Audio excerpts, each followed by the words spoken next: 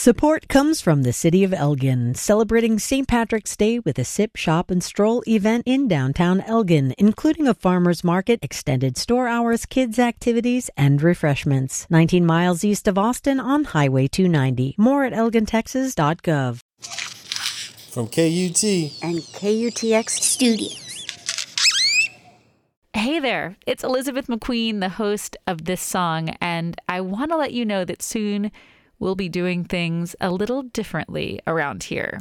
We're going to move to a season format for this podcast. We have one more episode left after this with Eric and Brian from Blitz and Trapper. Then we're taking a break from making new episodes. We're going to use our time to collect a bunch of great interviews and make new shows, and then starting right before Thanksgiving, we'll start releasing them. So yes, that is what is going to happen. And now, let's get started with the show.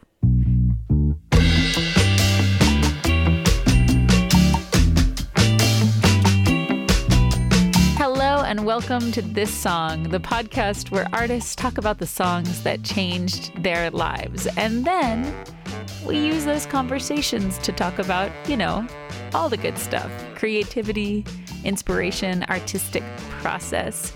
And today, we're going where no, this song has gone before, at least not yet. In this episode, we're dipping our toes into the world of classical music. Now, don't worry, this isn't going to be stuffy or overly intellectual. Not that classical music is stuffy, but you know what I mean. It's going to be cool. Everyone we interviewed in this episode, first Thor Harris, and then Grace London and Zoe Czarnecki from Misimplicity, all three of them referenced classical music in some way. And that actually hasn't happened that much on this podcast. So let's get started with Thor Harris. Thor is a drummer here in Austin, Texas, and he's played with lots of folks. He's played with Amanda Palmer and Bill Callahan, and he's the percussionist for Swans, and now he has his own project called Thor And Friends. It's a big band with a rotating cast of musicians, and at its core are Thor and Peggy Gorbani and Sarah Gauthier, and the band has marimbas and violins and violas and steel guitar, and they play these songs that are, the word I keep thinking of is enveloping. When I listen to their music, I feel like it's just wrapping around me and taking me to a place that I just want to be in. And in this interview, he talks about how he came to want to make this kind of music. And also, he talks about prog rock. So here he is, Thor Harris.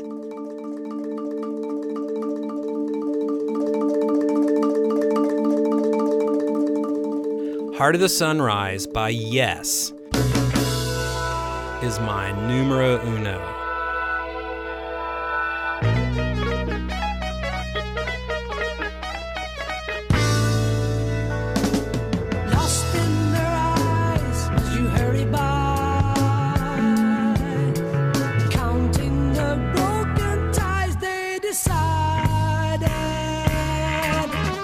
I just could not believe that all that stuff could be put into a rock song.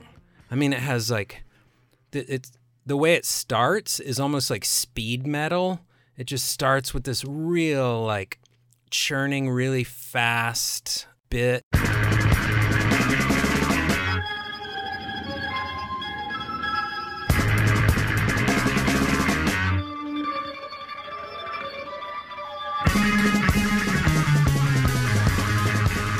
And that guy's my favorite drummer, Bill Bruford. Just had a really fantastic snare sound, and he was real accurate and clean sounding, but real dynamic too. He sounded wild. He wasn't, too clean. It's hard to do that. It's hard. It's hard to sound out of control and in control at the same time. Exactly.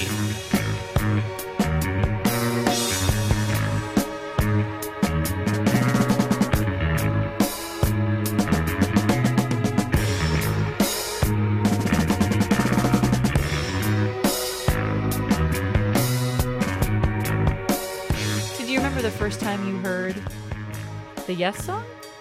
Yeah, we started, me and my friend Colin, he became my friend when I was 3 years old, and we're still friends. He's like 2 years older than me.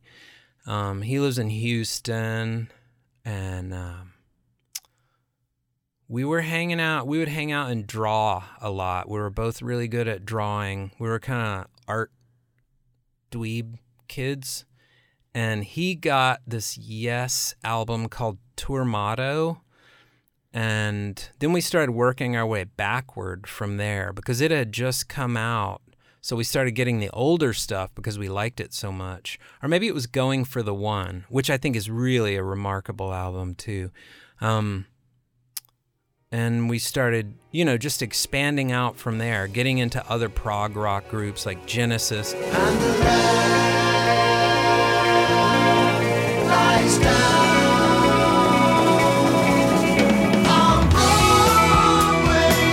Jethro Tull made a lot of really proggy records.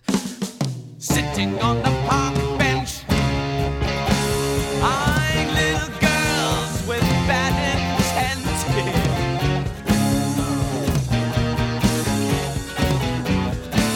Snot's running down his Brian nose. Eno had a prog band back then. I forgot what they were called, but they sort of had a name it was like a couple of letters and a number. Oh, I didn't know Brian Eno had a prog band. Yeah, Whoa. they played like weird meter stuff.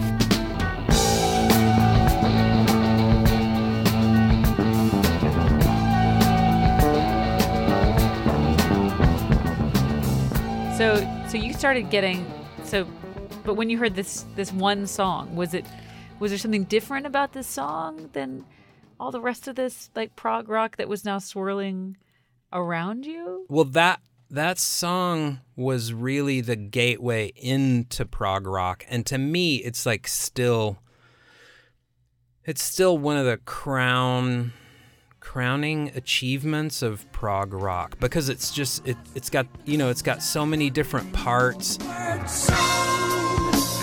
Dreamer, easy in the chair that really fits you.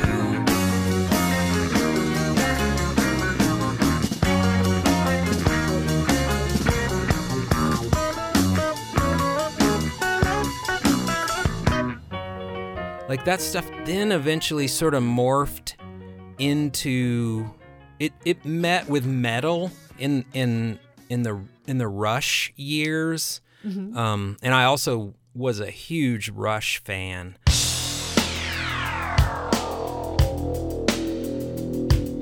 A Monday warrior, mean stride. Today's Tom Sawyer, mean pride.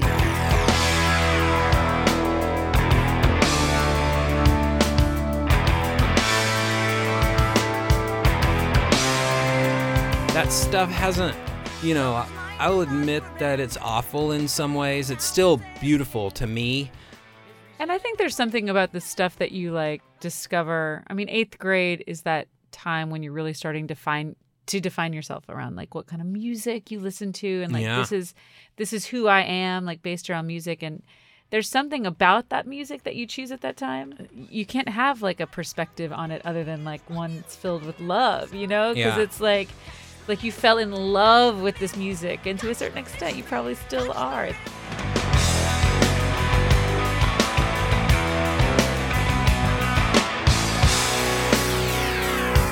I do have a classical background, but I was a very bad student. But I thought classical music was horrible and boring. And you know what? To tell you the truth, I actually still kind of think that all of that Baroque stuff is, then it became really about virtuoso. And it's just so, that music just sounds so uptight and it's just so complicated.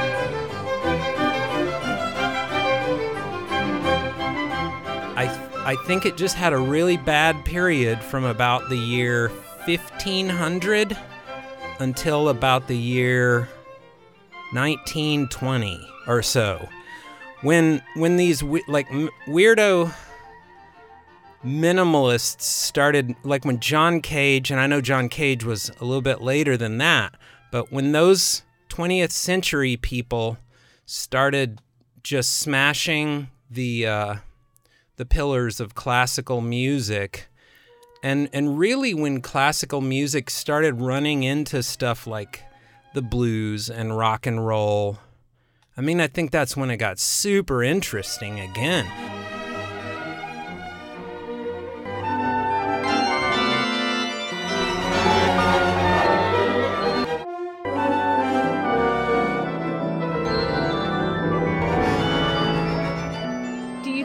Because you had a background in classical music? It could be, like, because I knew how to count that music, and I knew a little bit, like, it took me, no time to learn the drum parts from Beatles songs and from Kiss and whatever else was on the radio, but suddenly this stuff was so complicated, and it, like, sort of pushed my learning as a young drummer to this sort of new level, because it was really difficult stuff to learn. Prog rock just exploded my mind. I feel like the very thing that you told me that you didn't like about classical music, which is that it's about like virtuosity and it's super complicated, are the very things that attracted you to prog rock. Yeah, that's true. Which, I mean, it seems like maybe in 8th grade you kind of did like some emotional transference from classical music over to prog rock. I don't want to psychoanalyze you, but it seems like... I think you're onto something.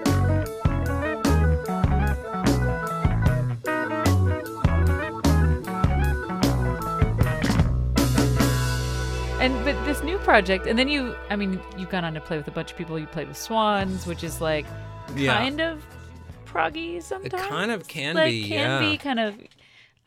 But now you've got your own Thor and Friends project, and you're coming like full circle. When did you start to kind of realize you were into classical music? So I saw this band in Australia. They opened for Swans. They're called the Necks. Mm-hmm. Like my neck? Like your neck? Uh-huh.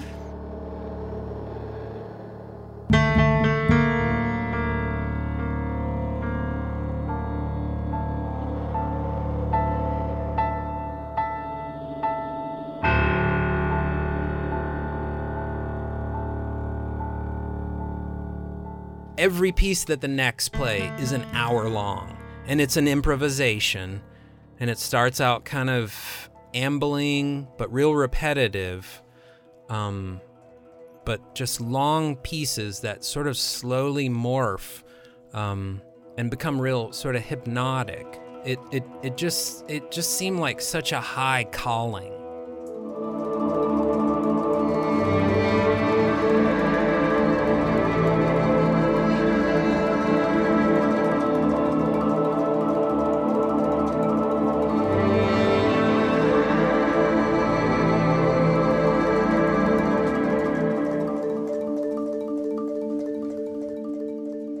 This is White Sands from Thor and Friends. And like I said, I want to go to that place. It's actually hard for me to turn this music off once I turn it on, like for real. I do not feel the same way about prog rock. Thor actually, he told me this great line. It didn't make it into the interview. He played some prog rock for his girlfriend, who's also in the band, Peggy. And she was like, oh yeah, it's boys showing off for other boys. And that's like how I feel about prog rock. I have never been able to get into it. But after listening to Thor, I can kind of see the appeal a little more. And especially when you connect it to like difficulty in classical music. I mean, kind of.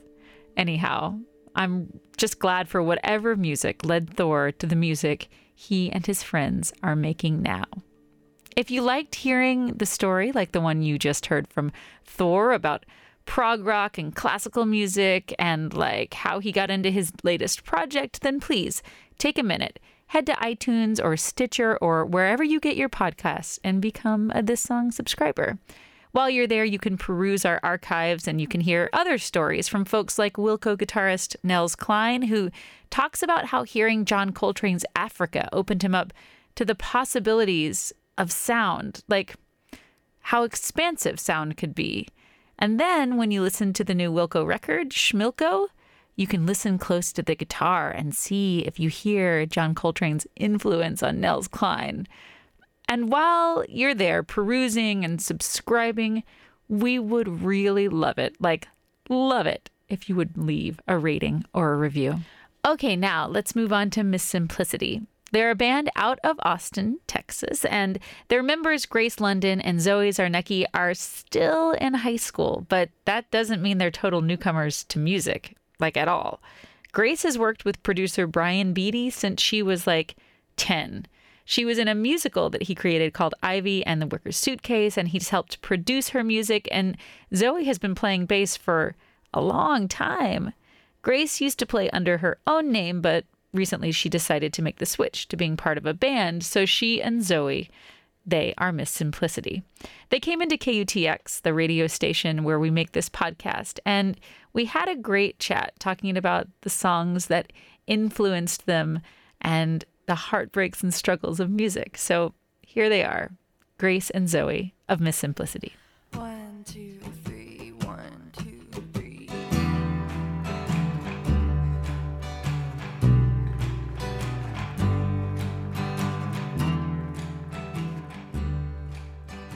I'm trying to think because I'm super young, so things that were transformational for me are probably not going to sound really cool because I'm a millennial and things 10 years ago weren't super cool usually, but I do think that the artist that was the most transformational for me was probably Elliot Smith, because who I do think is cool.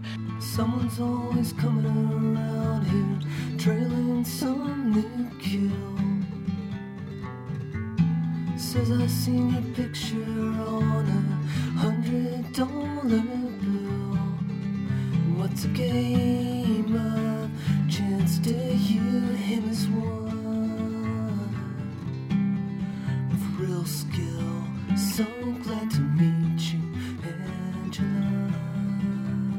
My parents are into sports, so I never got musical exposure from that part of my life, so I definitely relied on teachers and mentors to give me any sort of introduction into that world. So one of my teachers, he introduced me to Elliot Smith when I was 10, and I couldn't really get it at that point, but then I revisited it 2 years later and I really fell in love with it. And I don't know, I think just because I'd never heard something that was so super vulnerable.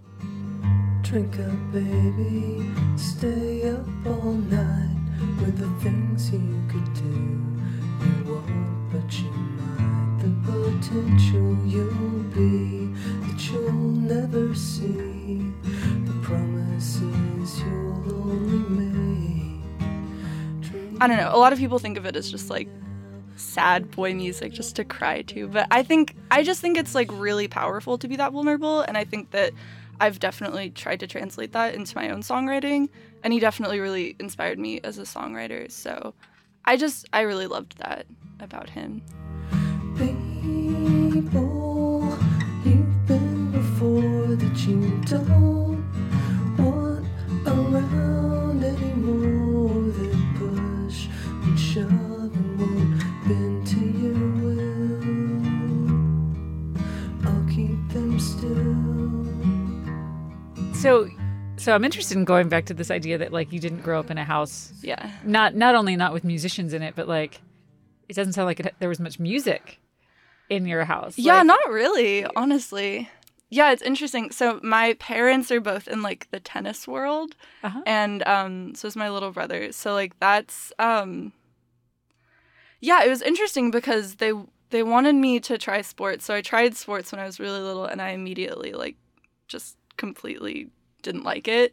So they were okay, they didn't try to push it on me, so they were just okay, well, you have to do something, so let's try instrument lessons. So I first started with piano lessons and I didn't really click with it, but then I started guitar lessons when I was 7 and I got really into it. So yeah, I don't know. Then it just became like they just let me have that thing that was like, and they supported it even if they didn't always like know a ton about it, which was great. You said you really got into guitar. Was it, do you love like guitar, the instrument? Or do you love the fact that like guitar helps you write songs? Or is it kind of both? Because I feel like there's a difference. You know what I mean? There's a difference. It's definitely changed because like I started with classical guitar, and so I've done that on and off, but I really started refocusing on classical guitar a couple years ago because I'm in like the guitar ensemble at my school, so I started doing private lessons again for it. And so I think for a while I thought of guitar as just like, I definitely focused on it, but it was just like a nice way to accompany myself and to start writing. But I definitely, classical, you see it as a totally different thing because there's all these different ways to make it sound like a different instrument within classical. Interesting. What can you make a classical guitar sound like? Like a violin? Well, you actually, no, I mean, well, in a classical guitar ensemble, it's really cool because it's like a little orchestra, but it's all the guitar. And like we do a lot of like really like weird modern pieces where you literally just like hit the guitar in certain places, or you'll like be pulling the strings and doing like Bartok, and like it's really cool. It's interesting.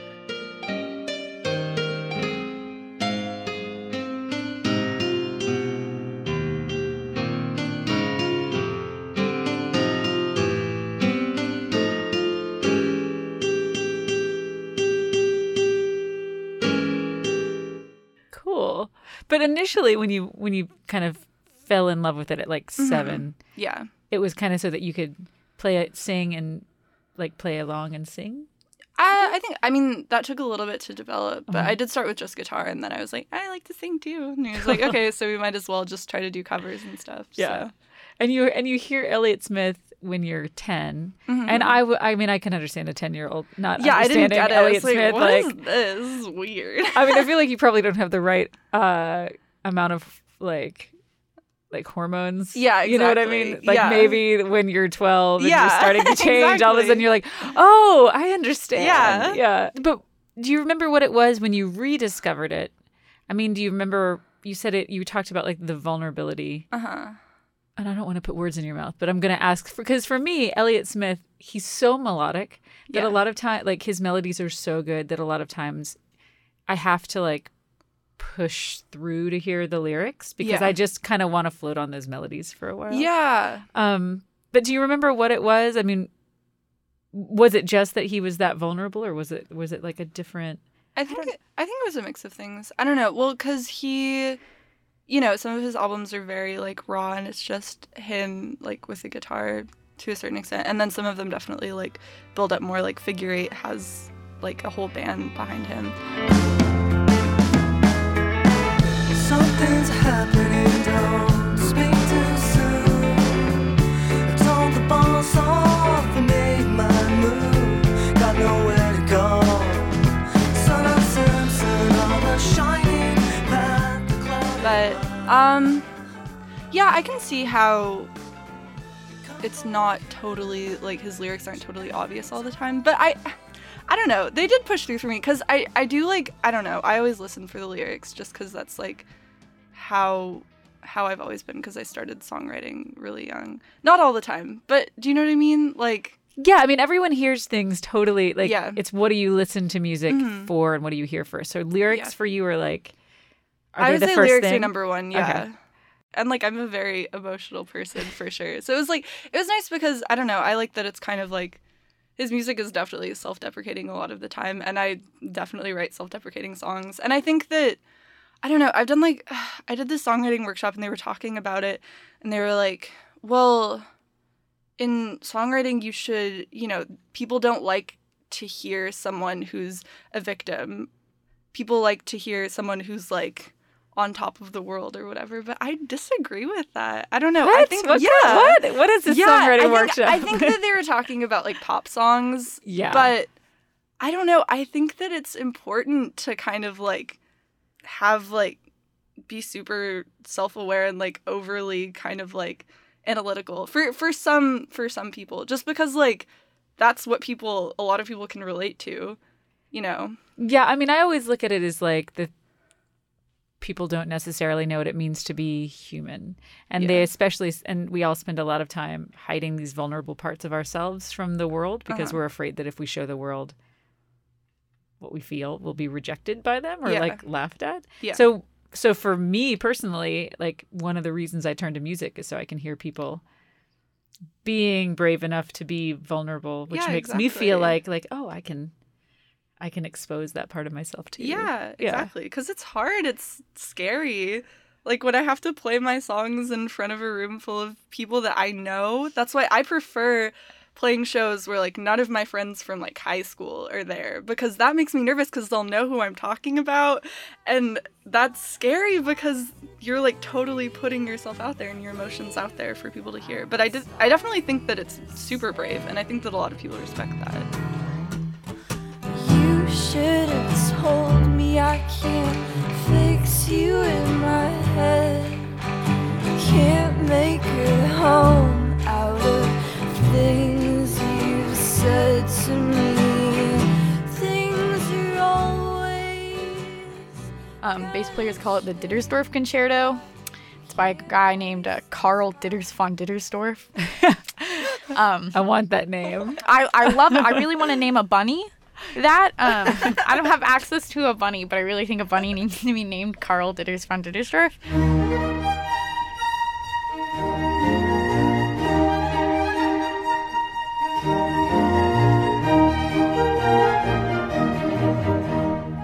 And I had to play this concerto in 7th grade, and it was awful. It was really, really hard, and I cried a lot. There's this one arpeggio at the beginning, and I just so many tears.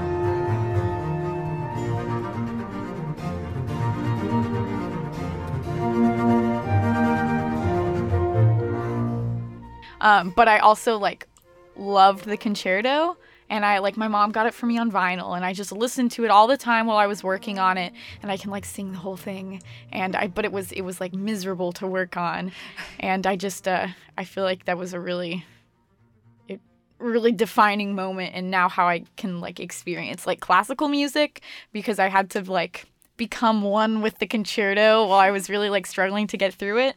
So I think it definitely changed how I now can experience and work on classical stuff.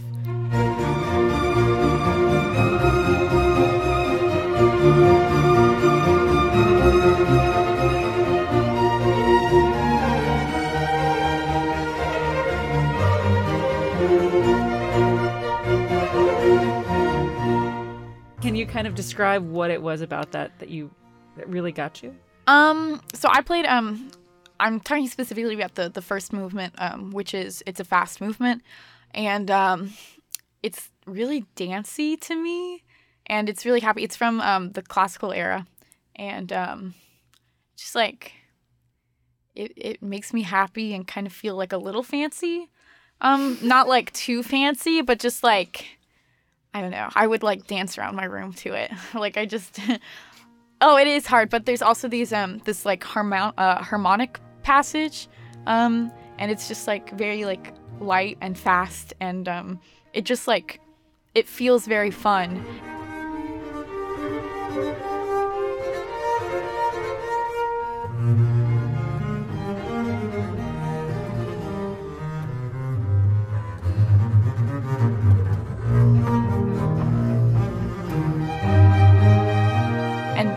I think it's hard. I don't know, classical music is sometimes really hard to identify with or relate to, I think, because it's not as accessible as contemporary songs or something where someone is singing words.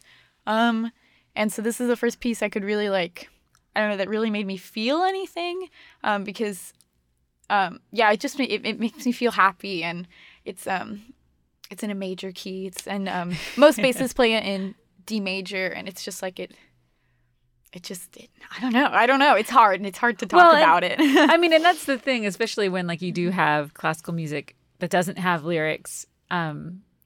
It pretty much just is there to like evoke feelings. Yeah. And feelings can often be like kind of as hard to describe as music. But it sounds like it's very like it kind of lit you up. Yes. And it made you understand. Because in 7th grade, I think a lot of adults feel this way about classical music. It's like there's no words. Yeah. It's boring. Like, oh, what?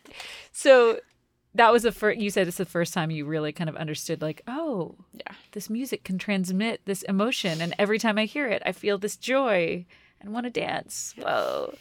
Okay, so that's what you liked about listening to it. Yes. Tell me what you hated about playing it. Well, it was just it's technically really, really hard for me, and also it's kind of it's not a particularly long movement, but I hadn't been playing bass for a super long time, so if I played the whole movement all the way through, I was just like exhausted at the end, and like my arms like I physically like I could feel like my muscles, and I would like be breathing harder like just to get through this like one movement. Actually this one passage at the beginning, it's this like arpeggio, and it's in thumb position, and it just like I couldn't press the strings down for a really long time. So what was it about like going through that process of like getting to the other side of all the tears and the hardship? I'd never been able to, I think, focus on something so hard because I liked the music enough that I wanted to keep playing it, so I could work through how it was miserable. It was miserable. I cried so much, but I was able to like sit there and just I keep grinding it out, I guess. So it's like you got insight into like one of the things that a lesson I feel like I'm still learning is like the most incredible things that you do are often at the same time the hardest. Yes. Like I think we sometimes think, especially like because we live in a consumer culture, that like happiness equals ease. Yeah. And often like climbing the mountain is actually the best part of getting to the top of the mountain. Yeah. You know, like yeah. the view is nice, but like then you look back and you're like, I climbed the mountain. It was awesome. Definitely.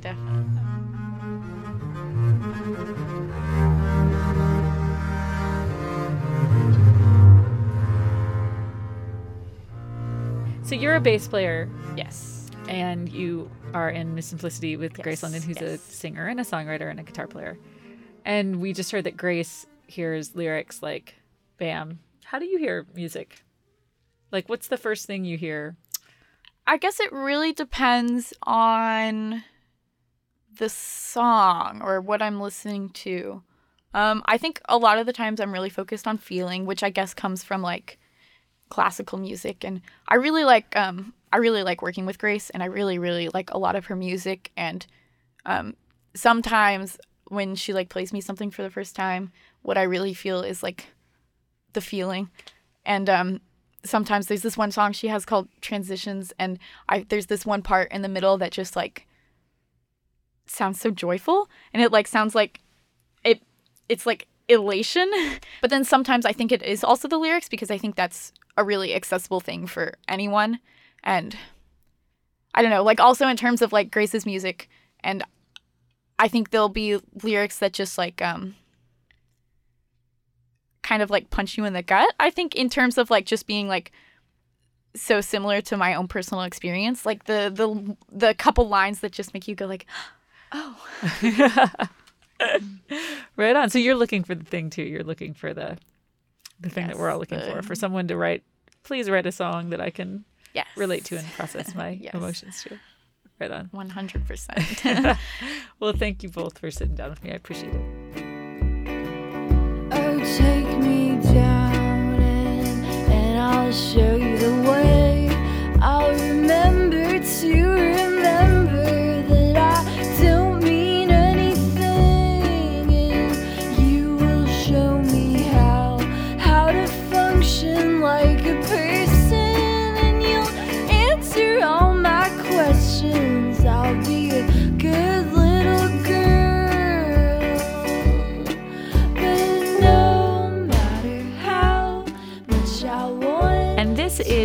Misimplicity, and I really enjoyed talking to Grace and Zoe. Hearing two women who are so tuned into music and what it can do and what their relationship to it is at such a young age. Listen, I wish I'd been that hip when I was a kid. I feel like they know things at 17 that I didn't understand until last week. Seriously. I just foresee this really great, productive, creative journey ahead of them, and it's exciting. So I want to thank them for coming in. Misimplicity has an EP coming out, and they are having an EP release party on Friday, September 23rd at the Cactus Cafe. I'll post a link to tickets on the This Song page for this episode. And Thor and Friends are going on the road. Maybe they're coming to your town. I'll make sure that their tour dates are up there as well. Thor and Friends also came into Studio 1A, our gorgeous live performance space here at KUTX, and I'll post the audio from that performance, and I will post a Spotify playlist on the page for this episode so you can hear all the songs all the way through.